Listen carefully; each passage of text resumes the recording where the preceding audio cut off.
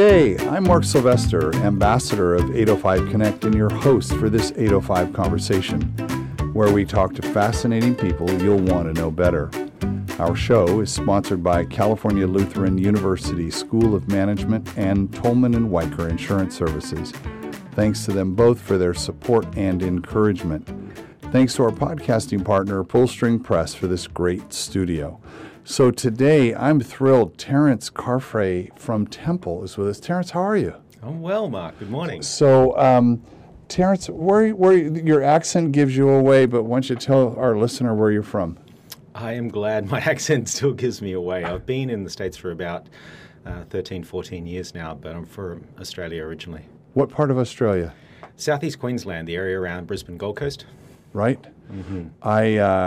I had in my first 7 customers with Wavefront, I had a company called the Video Paintbrush from Sydney, and it took me 10 years to go and visit them. By the time I went, we had 300 or 400 customers there. I just loved it. And someone said Sydney was like Seattle without the rain, which was interesting, and that the cosmopolitan nature of the people, it was English, so I could understand, and the money I could understand, but everything else was very foreign. So it was an interesting place to go and have a foreign experience, yet still feel comfortable. You know, my experience of Australia, especially, actually even the West Coast, is that California and Australia have a lot of similarities. They're kind of like sister countries to me. And Perth especially seems to be one of those places in Australia that people have a lot of resonance with from California. But I'd agree. Like I've found in the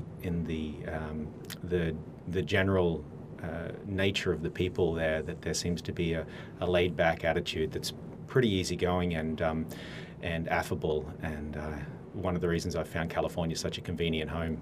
Yeah. There was what brought you here to the States? I originally met a couple when I was traveling around in the Caribbean on cruise ships that offered me a position as their personal health coach. Really? Yeah. It was quite a wild story, actually. Tell me this story. It sounds great. Okay. Yeah. So I had decided to go traveling. I was on a cruise ship, and then this wealthy couple from Santa Barbara came on, and they did this big thing of renting out the whole deck of one of the more prestigious cruise ships at the beginning of their 6-month cruise around the Caribbean, which they were going down to meet their private motor yachts that they were going to be on. And they met me on the cruise ship, and I was doing some training with the wife of the couple. And yeah, she asked me if I'd be interested in being their private health coach for the next 6 months as they're traveling around the Caribbean on private motor yachts. And I said, which as one does, right?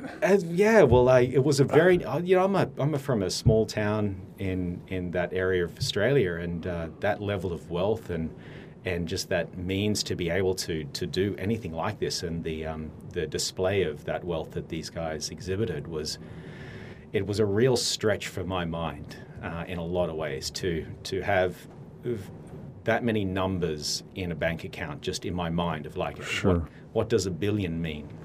And I got to see it in action, so it was quite the journey. How old were you? I was 26 at the time. And it was like, okay, I'm going to go to Santa Barbara, and then you stayed here. I worked with them for 3 years at that point, and then based myself in Santa Barbara. Then I left, went back to Australia, set up a business there for a little while, and was invited back by the same family 4 years after, and then remained with them again for another 5 years. And a couple of years ago, left and realized it was time for me to make my own way. So tell me about your business. The business is Temple. It's just Temple. Temple is the name of it. It's a health coaching studio. The vision of it is to be able to create a culture that is allowing people to really claim ownership of their health, and to create a community around people that are claiming that full responsibility for their health. And the long-term vision for it is to be a ground, to be an understanding from which greater communities can be built. I'd really love to see at some point large property being purchased through the business concept, and then setting up a sustainable community of people that are like-minded, that are wanting to live under a new paradigm of what my and the understanding of Temple's ideal of health is.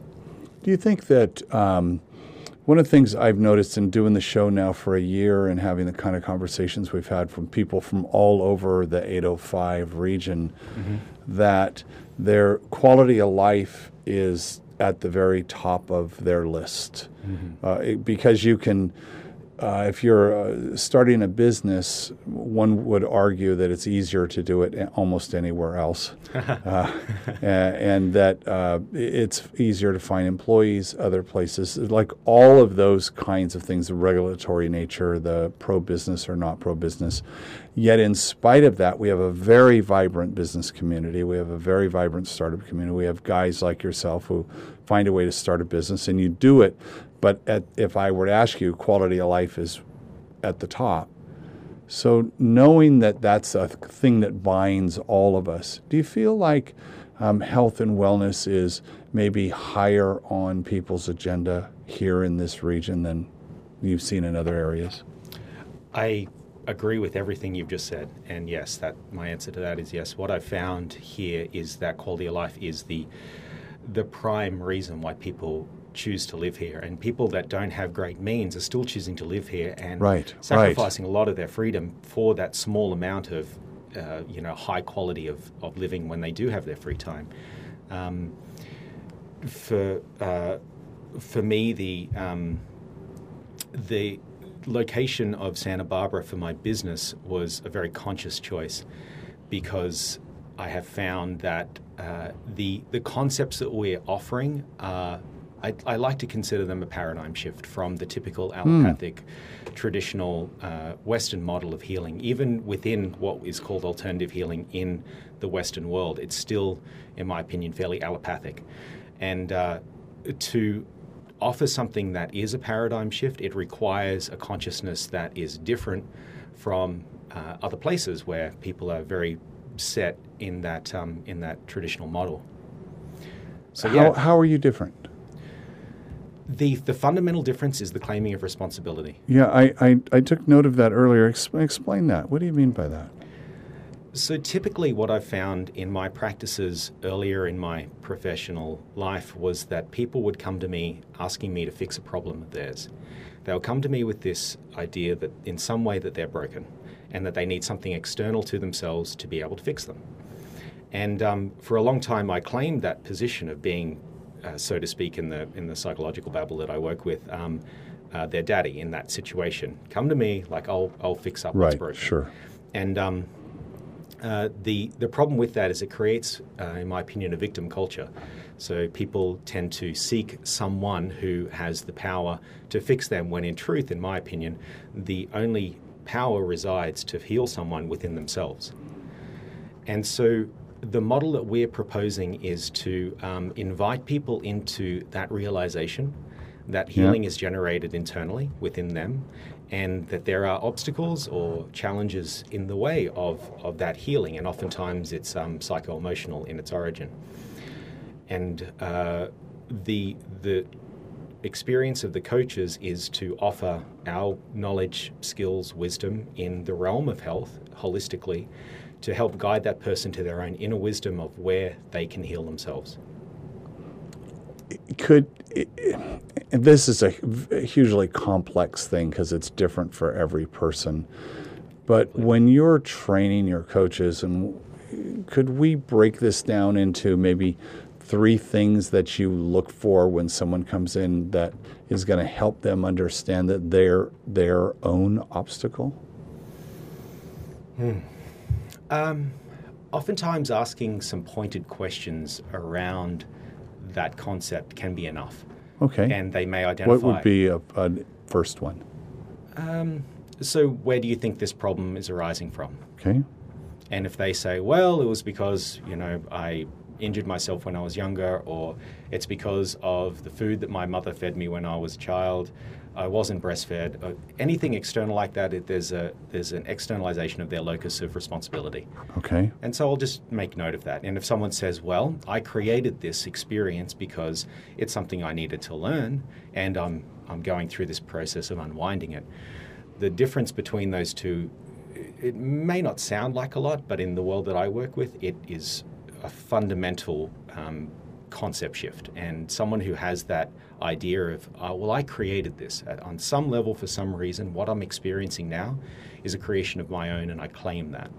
And I'm willing to go about it. What percentage of, I mean, that's a pretty high order bit. What percentage of people actually do that? In different areas to different levels. So if I was to look at the holistic model of physical, emotional, mental, spiritual, in different realms, people have different levels of ownership over that. And one of my roles as a coach is to explore where they are claiming that and where they're not, and then asking them questions around the areas where they're not to see why that is that they still believe there's something external to them that is responsible for their state of being. So what would the second question be? Second question that I'd ask someone coming in, honestly, I'd want to know what their relationship is to the concept of God, what their relationship is to the concept of source or existence. And that's the second question. You know, I'd like to make that the first question. Really? Claiming ownership over that is something is challenging. So for it's me. God or spirituality or whatever that, I mean, the way you ask that question can be interpreted, so many different ways. Right. You throw the word God out and then suddenly you've got a whole bunch of different meanings to that word. What it means to each individual is going to be completely different because it's a very personal relationship to that concept of the all. Offering up that question, I recently said in a intimate conversation with a friend who was doing some coaching work with me at the time, I said that would be my ideal first question that I'd like to ask every client. And they said, well, why don't you? And I said, it's a bit scary to ask that. I'm afraid that I'm going to scare people away. But the truth of my experience has been that relationship is defining of all the relationships of the levels within that, of the way our mind thinks, the way our emotions feel, and the way our body represents itself. So at some point I get to that question, and I'll usually pose it in a way that is palatable to the person that I'm working with. So I would suggest that it being so important to you, that there's this idea of qualifying and disqualifying questions. So a lot of times when we're and I'm talking about onboarding and like, is this person a potential client for me, a prospect, right? So we tend to ask questions that qualify. And in your case, it's almost like I get a sense from having known you that you're going to work better if you know that there's a spiritual dimension or some higher order bit to that person that you can tap into, whatever that is, that exists, as opposed to them being atheist. Actually, I don't agree with that. That question itself is for me to build a framework on where to meet them. There's the concept of meeting our clients where they're at. If someone comes in and says, I have knee pain and I have a sore neck, and I say, well, okay, what do you think is the reason for that? And I said, well, I've been hiking too much lately, and I think the backpack that I'm wearing is hurting my neck. I said, do you think there are any other causes for why you may have knee pain and neck pain? They say, no, that's it, and I just want to work on that. I choose to meet that person where they're at and then just work on the physical. And then I may introduce deeper concepts of, well, do you think there's an emotional connection to this? Or do you think there may be a nutritional component to this? Could the aching in your knee be a result of foods that you're eating that are creating an inflammation response in your body? Right. And then if they're like, no, it's purely because of the hiking, then it's my obligation as a coach to meet them where they're at and then to guide them through that process of their own healing, because they've claimed responsibility at the physical level of that knee pain. And then my aim is to guide people toward the realization of perhaps everything that is happening serves some purpose for them. And one of my key values is this idea of suffering serving purpose. If we can say that again, suffering serving purpose. If we can make suffering have a purpose, I believe that allows for meaning to be brought into daily existence. It takes, when suffering has meaning, it seems to lessen the burden of the suffering in the experience that I've had. So give me some other examples of that. Okay, we're digging deep here. Say you've got a person that in their childhood they had an experience of some sexual abuse, and that sexual abuse has led them to making poor partner choices throughout their life. And there may be a resonance to that, when they're a teenager, they had, say it's a woman that was abused as a child, that when she's a teenager, she has some experience with a man that sort of continues with that abuse. She has this charge in her that's attracting a man that's creating that same experience again to some degree. And then she leaves her experience of that relationship because it's too painful, and she goes to the next one, and it's the same, and then the next one, and it's the same, and it keeps recurring in this vibratory pattern throughout her life, this cyclical pattern. In my experience, when we can bring purpose to that pain, that suffering, and see that event of those relationships as being a teacher, as being an offering for you to be able to explore what is the meaning of this? Why am I inviting in this experience, and why am I attracted to these partners that are reminding me of this experience? It's to go about healing. And I believe that I wrote a little poem a little while ago in trying to understand this concept. And I said, may the light of awareness shine upon our inner garden so that those seeds of trauma may sprout and blossom into the flowers of acceptance. And for me, that identifies that we have these latent traumas from our all experience. The time. Everyone. There's not a person that I've met that doesn't. And when we bring that light of awareness onto those trauma experiences, we can then provide meaning to the suffering that's been there the whole time about it. And they blossom into these flowers of acceptance. We then have the internalized, empathetic capacity to be able to relate to others in that experience and show how we have overcome. We've found love, acceptance, peace within that traumatic experience, and it no longer has control over us. Do you look at your business that way? Very much so. Give me an example of that. I mean, so when the person who's listening to the show, I lost a deal, or that sale didn't close, or that great employee just left, or there's some suffering there. I mean, there's definite suffering in those cases, depending on how attached you are to the business. Mm-hmm. Does your philosophy work in that as well? That seems like a very easy connection for me. I remember my sister, who's this multi-world champion triathlete, that had, as she was growing up, this picture of Michael Jordan on her wall that had this quote of his: I have failed so much in my life. I've missed this many free throws. I've missed this many game-winning shots. I have lost this many clinch games. I have had this many turnovers in my life, on and on and on. He says, I failed and I failed and I failed again, and that is why I succeed. And the difference between someone that is labeled a failure and someone that is labeled a world champion is that the world champion, in my opinion, or the successful business owner, will see every failure as an opportunity to learn how they can improve. A frequent theme on this show, because we get to that, right. Where it is, but and it's how aware you are that you need, when you fail, to stop for a second and see what learning there is from that. And we had a guy on who studies pain. I mean, he's like, I want to study pain from CrossFit Pacific Coast. And Traver said, I don't understand pain enough to be able to help people with it. So he went up, became a mixed martial artist. Right. Specifically to understand pain. I mean, that's a very extreme example of it. Mm-hmm. But we've had so many people in talking about how we kind of skip over that. It's not comfortable. It's not comfortable at all. But you said suffering serves a purpose. So if we create a space in our life where we could take that thing that didn't feel good and say, okay, can I reframe that, and what could I learn from that? Is that kind of what you're saying? I love what you're offering up here, and I love Traver's approach. He's a wild man, that one, and in my experience of him, at least, the being with what's uncomfortable. For me, that is the manure of life that we get to grow the fertile things from. There's a visual. Thank you. To be with the pain, to be with that which is uncomfortable, is where all the juice happens. And that is a listener. That is not easy to do. No, it is not. I mean, that's a higher. That's an evolved kind of way of thinking of things. That is, we run away from pain. We run towards pleasure. We run towards that thing that makes us feel good. We actively, I mean, that's how people that's how politicians are marketing to us right now.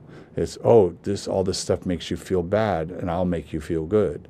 And where we're going here is just take a second and look at that and maybe figure out, at least own it for a second. Which gets back to your original point, claiming responsibility for your health, even if it's like poor health. It's like, oh man, I feel a little bloaty, or I feel my stomach doesn't feel good, and maybe I should think about what I'm eating.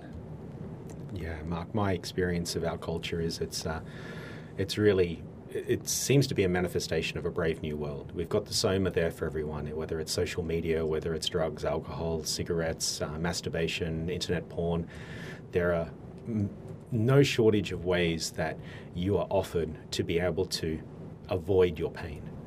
The pain of existence, the pain in your body, whether it be with drugs, the emotional pain, whether it be with alcohol or with dissociation.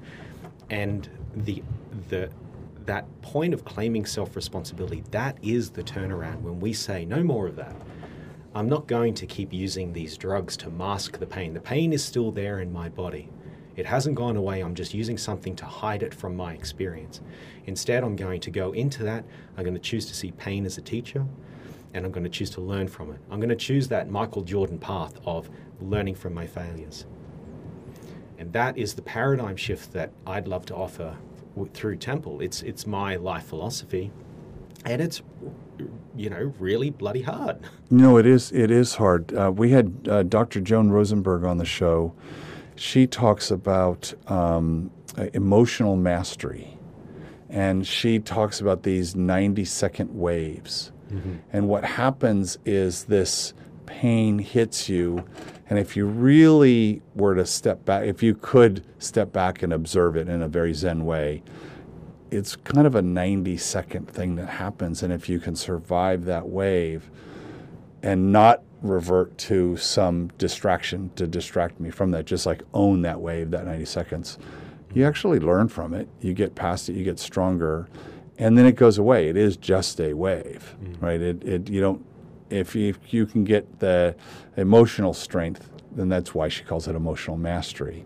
How do you, that's a tough one to teach. It's a tough one to get your clients to understand. Do you have some ways to maybe ease them into that new way of thinking? I create a whole lot of structures on how we lead people to those realizations. And oftentimes the coaching process for us is not so much about teaching. It's about asking questions and allowing for their own wisdom to come through. So I want to say just a second. So it's not about teaching, but it's about asking questions. Very much so. I love asking questions. I've noticed. That's. I'm actually writing a book about the podcast and the podcast experience, because we've learned so much. But the title will be "That's a Great Question." And I love questions, right? That's the whole why thing. So, and it's also teaching is talking, asking questions is listening. I think so. I agree with that. What's your favorite part about Temple?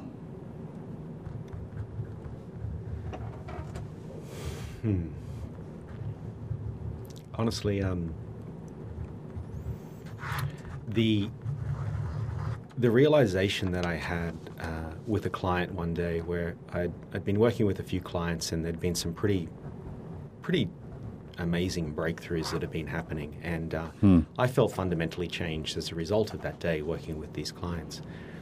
And there was also a part of me that felt tired from being that involved. Just the drain. Yeah, and then I realized with one of the clients, I made the commitment to them. I said, to the degree that you show up in these sessions and you do your work, as your coach, I have to show up and do my own work to that same degree, because this is a co-creation that's happening here. And because I have identified in myself a really strong desire to be committed to my process of being with what's uncomfortable and creating meaning of suffering, that I have offered myself multiple coaching sessions every day of my own emotional, mental, spiritual health. So the thing I love most about Temple is that it's a place for me to do my own work on myself. It's interesting. As an entrepreneur, I think the best ideas, the best products, the best things I've done where I'm solving my own problem. And we find that in all the hundreds of conversations we've had. It's, you have something you want to work on, and you find a tribe of people who resonate with that, or aligned with that, and they want to work. And I think of myself as a Sherpa, so I've been down that path, and I'm going to bring you along. I've done the miles, right, and I know where the potholes are, but I'm learning all the time as well. To your point, right, you're learning through them as well. Well, let's use that analogy of that Sherpa. Okay. In your experience of walking along that path to a certain degree and then ushering people along, the beginning of that trail, it's going to be like, I've done that so many times and walked people along that, so it's no longer interesting to me. But this last stretch that I've just walked, oh man, that's like hard. And I still haven't got it all quite figured out, but like, here, let me show you where I have got it figured out. So my experience of my coaching is that the aspects that I'm drawing in, that attractor rule of the clients that are coming to me, seem to be aligned with that part of the journey that I'm still working on. Like, I may have the idea that I've got all that figured out, but to be honest, those things, I don't see a lot of those clients in my practice. Like at one point I was working with a whole bunch of women in Australia that had that I can do anything mode, and working a 9-to-5 job and raising children and working out. Super mom, and then running another business on the side, and it's just like, wow. I'm married to one. And they were super masculine in their energetic experience of directed, focused, and then they were having problems with their hormonal systems because they were just not stepping into their feminine essence as well. And so I had this whole host of this because I was trying to understand that. What is this nature of the masculine and feminine energies in people, and with women especially? Why are we seeing this hyper-masculinization of women in the business sector? And then I worked with that there was maybe a 6-month period where I just had this flow of these women coming through that were all showing these similar signs of hormonal disruption. And likewise, then there was a period of time where I was really interested in lower back pain and had all these people coming in with prolapsed discs, and they were ready for the surgeon's knife, and I was critical points of their rehabilitation. And I had this slew of people coming in that I was working with on back pain. And I don't see a lot of that anymore. And it's interesting because I know that I have the skill with that. And if people come to me, it's not much of a tax on my so you like the challenge. You like challenges coming in. I just said I started up a business so I could work on myself like 5+ hours a day. So maybe that's true. Yeah, I think so. There was a question on the Sherpa, and it's something I'm working on, which is, you've been down that trail, and now I'm bringing other people along the trail.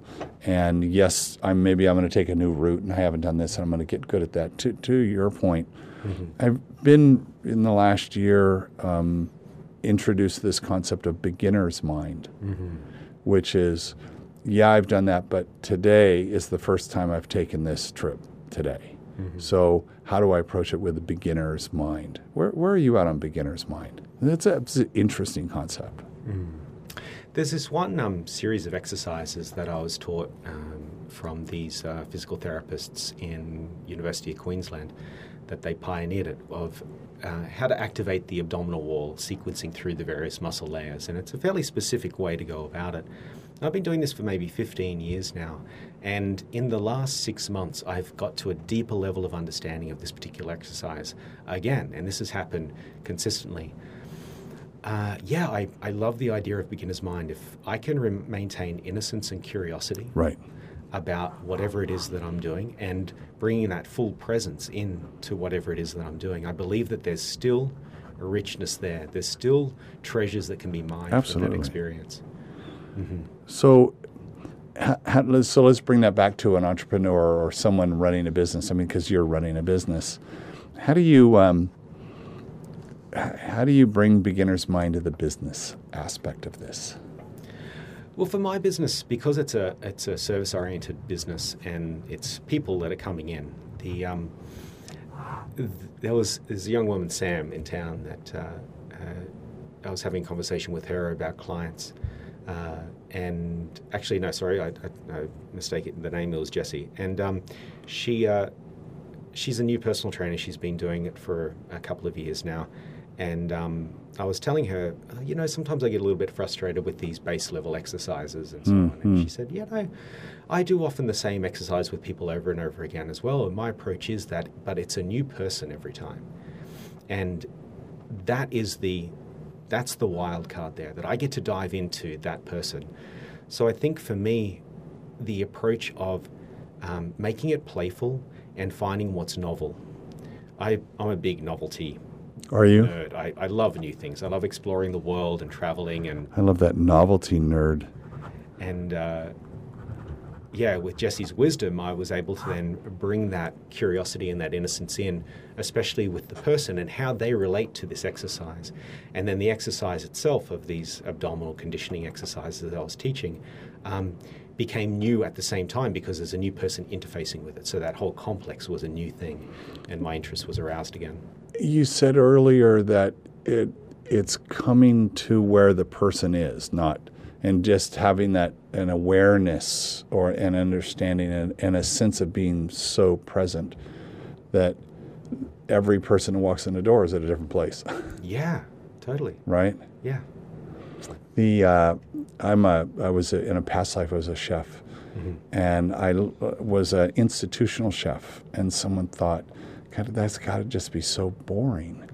And the way I explained the difference between restaurant and institutional chef was institutional chef, the people are the same. I was a chef at Westmont College and at UCSB and various places. The people are the same, so the food has to change. And as a chef, as a creative person, that was fantastic for me. In the restaurant, the food is the same and the people change.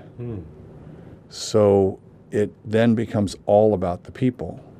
And and then it becomes all about as a chef, it becomes all about the specials and how you create things and how you're doing that. But then it becomes all about the people. So it sounds like that's how it is for you.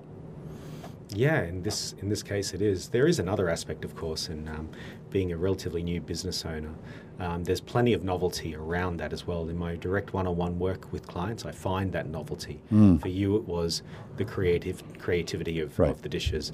For me, it's the creativity of a new personality and that level of consciousness, if you like, or stage of awareness that they're at with their health. In the business, I've seen novelty as I'm an avid chess player. I tend to spend a lot of my spare time chipping away at that. And I saw business as an opportunity to learn a new game. And to me, I use the metaphor of business as chess. You come in and then someone's showing you the board and this complex thing. You go, wow, I don't know if I could ever master this. And then you see the different pieces on the board and the different aspects. Well, there's finance, there's marketing, there's sales, there's human resources and things. And these are all the pieces laid out on the board. Then you learn not just the names of the pieces, but how each piece moves. Right. And then as you go on, you start to learn strategy, basic strategy, advanced strategy, and so on. And so when I started applying that novelty to the aspect of being the business owner rather than the technician in the business, that's where the novelty came in for me. It's like, well, there's plenty of new things here to learn. What's your favorite player? What's your favorite piece? In the business game, I gather. Well, let's say I'm going to go chess, and then we'll work backwards.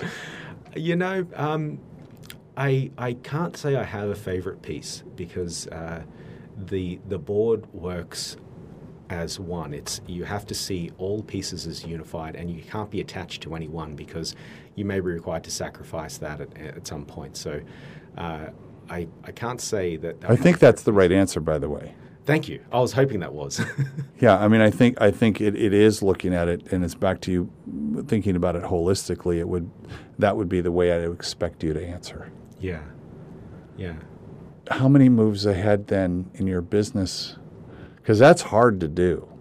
Like, it's like, you know where your goal is. I know what that purpose is. I know why I'm doing this, but now strategically, where do I want to get to?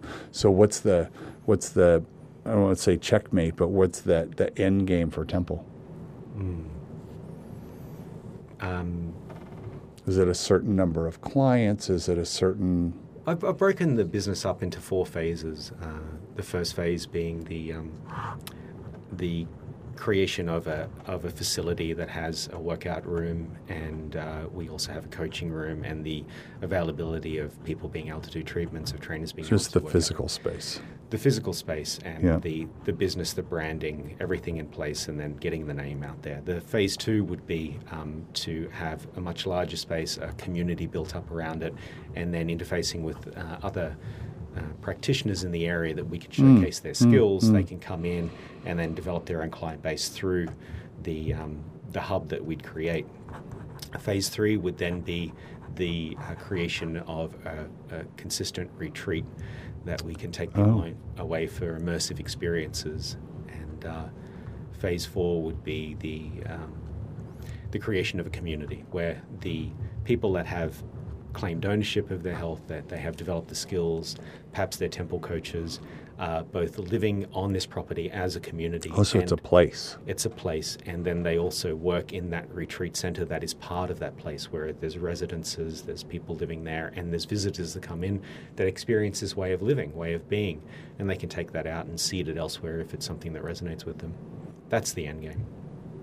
That would be a fun place to go visit.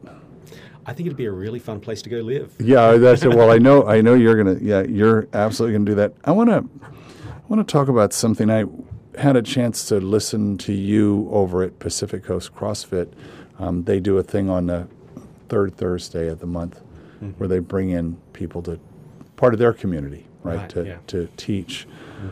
And you gave a talk about breathing, and I'd like to take what you did, and you said I could talk about this for 12 hours. So let's talk about it for a few minutes. I've said that the things that will help you the most in life, in my opinion, sleeping, breathing, and drinking water, they're all free. And they're all very powerful, yet we don't do them enough. I want to talk about would you agree with that? And then B, can we get into breathing? Yeah, I agree with that as a foundation, and I'd actually like to take it a little bit further. We created these 7 pillars of Temple, which we understand as being the spokes of the wheel of holistic health. And any one of these, if they're out of balance, will throw the whole wheel out, and then symptoms and disease will manifest. And they are the mind and emotions, the respiration pattern or breathing, hydration levels, the nutrition and eating behaviors of a person, the movement, exercise patterns of a person, the circadian rhythm and sleep cycles, and the sense of connection to self, community, and to something greater than self. So that'd be the 7 pillars, and I really love your concept of focusing on the hydration, the sleeping, and the breathing. They're 3 of those fundamental pillars, and they tend to be pretty free. Although water now, if you buy it from a store, I think it's even more expensive than soda. It's insane, but for all intents and purposes, everything you've talked about except for food not free, but really good food is not expensive. It doesn't have to be. What if you're growing your own garden, or you had some sort of community? There's communities that I'm connected with here in Santa Barbara area where there's hunters that will go out and find some either fish or deer or boar that they're offering up to the community. And there's plenty of gardeners around town that have food gardens that are offering up the surplus to the people that they're connected to. So if I really wanted to, I could eat for free. It would be a much more energy investment. Yeah, right, exactly. Possible. And so those. So let's go to breathing, because I think that's one of the ones that we do subconsciously, unconsciously. Yet you've got a philosophy around that I actually I breathe differently now since your talk. I'm glad to hear you're still breathing. I imagine that's one of the main reasons you're still here. respiration in Paul Chek's. Paul Chek was one of my primary teachers as I was going through my professional development. In my opinion, he's a genius that has put together a model of holistic health that is, if not the best, one of the best that I've ever. How do you spell that? Paul Chek, last name is spelled Chek, and he's the founder of the Chek Institute. Paul Chek. Yeah. Got it. Yeah, Chek. And he has created this totem pole, this hierarchy of vital functions in the body, and it goes through these major functions. The top of that totem pole, the most important vital function that we perform is respiration. And if there is any dysfunction in the respiratory mechanism of a human, then we can see flow-down effects into literally every other system. It can affect every other system of the body if you don't breathe effectively. The three aspects of respiration that I have broken it down to is whether or not people are breathing through the nose or through the mouth. And the design of the human body is to breathe through the nose. The second is to breathe diaphragmatically. Yep. So when we're stressed, we tend to breathe up in our chest, and we'll see our shoulders rise and fall as we breathe. If we breathe diaphragmatically, we would see the belly moving in and out as we breathe, exclusively without the shoulders rising. And that is massively important as well. So to breathe through the nose, to breathe diaphragmatically. And the third aspect is to breathe slowly. And the work of Professor Konstantin Buteyko was the real catalyst for me having a depth of understanding of just why this is so important. So rate of breathing can dramatically change the acid-alkaline body balance in the body and the parasympathetic to sympathetic balance, which is the regulatory mechanisms of the autonomic nervous system, that subconscious aspect of our nervous system. So when we talk about drinking alkaline water or eating alkaline food, when we consider that just increasing your respiration rate beyond what is normal and over-breathing can just... You don't need to do all that. It'll just dismiss any effects that the water or the food's having on your body anyway. So it's in my opinion, kind of a ridiculous concept to chase after the water or the food to balance acid alkaline. When we could just breathe. So I'll go over that again. So it's breathing through the nose. Through the nose. And I ride my bike. Uh-huh. And I found I was breathing through my mouth the whole time. Mm-hmm. And I found it, my nose is kind of collapsed. And I found this through my dentist because I said, my teeth are hurting. And he said, and I told him it's when I'm riding the bike. And he said, oh, here's what's happening. And he looked in my nose. And what are you doing in my nose? You're the dentist. And he said, what's happening is you're having that influx of air and you have sensitive teeth. And that's why your teeth are hurting. You need to close your mouth, but you're not getting enough air through your nose. And so he prescribed breathe strips for me when I exercise.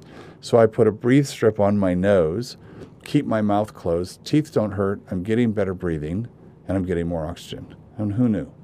Right, but that's to your point. And I have sleep apnea, which is a breathing disorder, so I wear a machine at night. But I learned that that's the central cause of 85 different diseases, sleep apnea. And perhaps many more. So sleep apnea, when over-breathing is this concept of the final one of breathing more slowly. Most people are over-oxygenating their system, which seems counterintuitive. We need a lot more oxygen, right? Unfortunately, no. If there's too much oxygen concentration in the blood, then the way that the hemoglobin binds to the red blood cells, to the oxygen molecule, it doesn't have the ability to release the oxygen. So you're saturated in your hemoglobin, but the oxygen is not releasing. And then when the carbon dioxide levels raise by us breathing more slowly and limiting the amount of oxygen coming in, then that breaking of that hemoglobin-oxygen bond can happen and you can actually oxygenate your system. Leads to this sleep apnea issue when you're sleeping at night and you stop breathing for a period of time. The body's actually really wise in that, in my opinion, is it's stopping you from breathing to allow for your carbon dioxide levels to raise so that you can break those bonds of the oxygen and the hemoglobin. Wow. So here's what's, I'm going to, because we're out of time.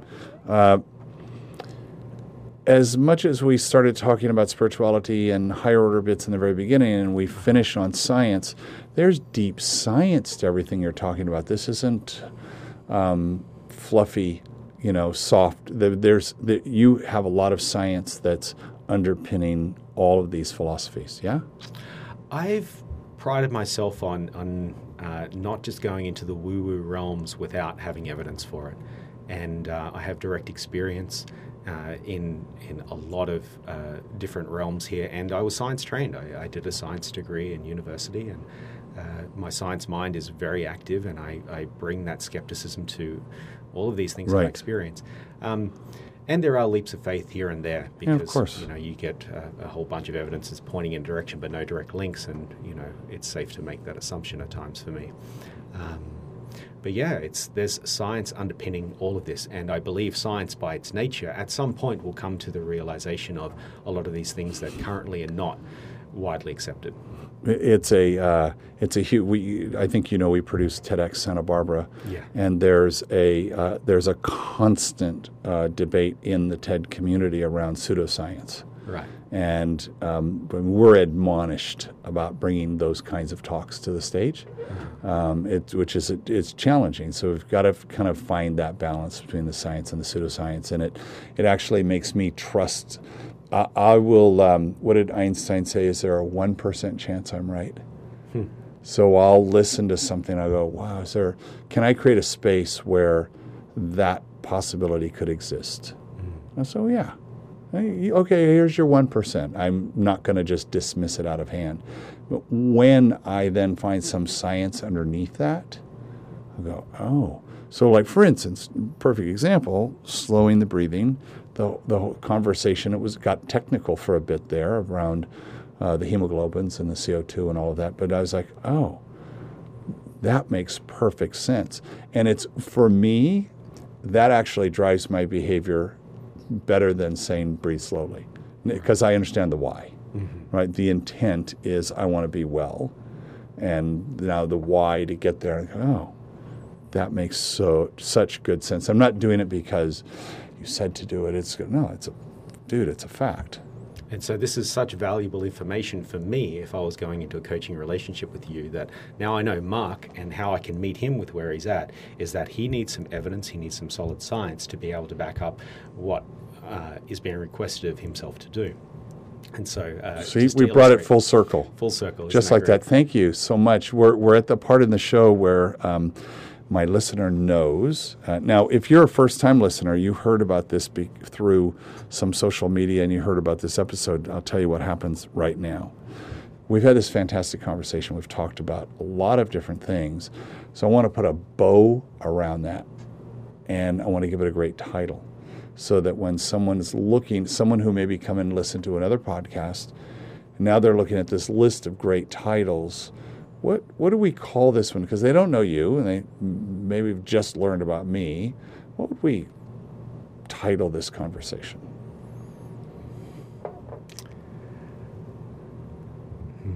The first thing that comes to mind is concept shifts in health. Okay, I love that. Usually the first one's the best one. That's the one that's concept shifts in health. I love that.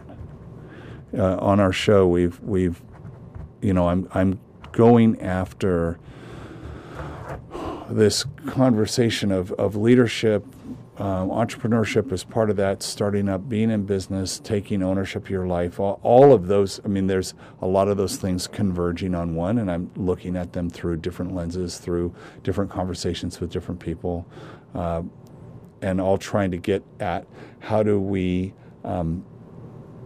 I don't want to inspire. I don't want to specifically say inspire, but if someone is moved to act on something they learned, then I'll feel like we did our job. I hope so too. Thank you so much. I appreciate it. How do people find you on the interwebs? Really easy to find. It's www.templesb.com. And we're right downtown in Santa Barbara. We have a beautiful studio there. Come and visit us. And you have online things that people can learn? So our site is currently offering information about our services. There are some blogs that are up there where I put a lot of information out about these concepts that we've put forward here. Yeah, and it's building. We're relatively new. We're under a year in, and it's You're still in the honeymoon period. Oh, is that the honeymoon period? Yeah. That's what I call it, the honeymoon. It's the, oh my gosh, how are we going to do? It's all the stuff that's not related to what the business is that takes the time. that's all part of the business. And it's a subject of another podcast, but it's like we've got a great idea. Now, getting that idea into a product or service is it's a phenomenal amount of work. Mm-hmm. Getting that product or service to a viable business is yet another order of magnitude of work. Mm-hmm. And there's fall off all along that way. So getting it, so you've got your idea, you got it, product and service. Now you've got it to a business. Now the next thing is sustainability. One of the keys were I coaching you on business would be that you've identified I hear a 5-year plan from you. And it might be a 10-year plan because there's a huge real estate purchase in your future. But that's such a good sign because you've got a longevity to that, which is fantastic. Well, thank you for that. Yeah. So I want to thank our guest from Temple, Terence Carfrae. Thank you. Originally from Australia, which is one of the, if it's not on your list of places to go visit, put it on the list right now because it is, I wish I hadn't waited 10 years to go. It's so great. I also want to thank California Lutheran University's School of Management and Tolman & Weicker Insurance Services, our podcasting partner Pullstring Press, and Cielo 24. The 805 Connect project, now in our 3rd year, is supported by partners and sponsors throughout the region. I want to thank them as well. If you're interested in partnering with us, learning more about that, go to 805connect.com. Look at the partner link. Now, if you have come into this show, you've listened to this, you've enjoyed it, you've learned something, and you think that you would like more of this, click the subscribe button on your phone, and then we'll deliver fresh episodes to you on a regular basis. We're coming up on our 100th episode here in just a few weeks. If you are so inclined, we would appreciate it. You could rate, write, or review this episode. That helps other people find us as well. If you'd like to send me a note, and many of you do, introduce yourself to me at mark@805connect.com. And until next time, this is Mark Sylvester, your host for 805 Conversations.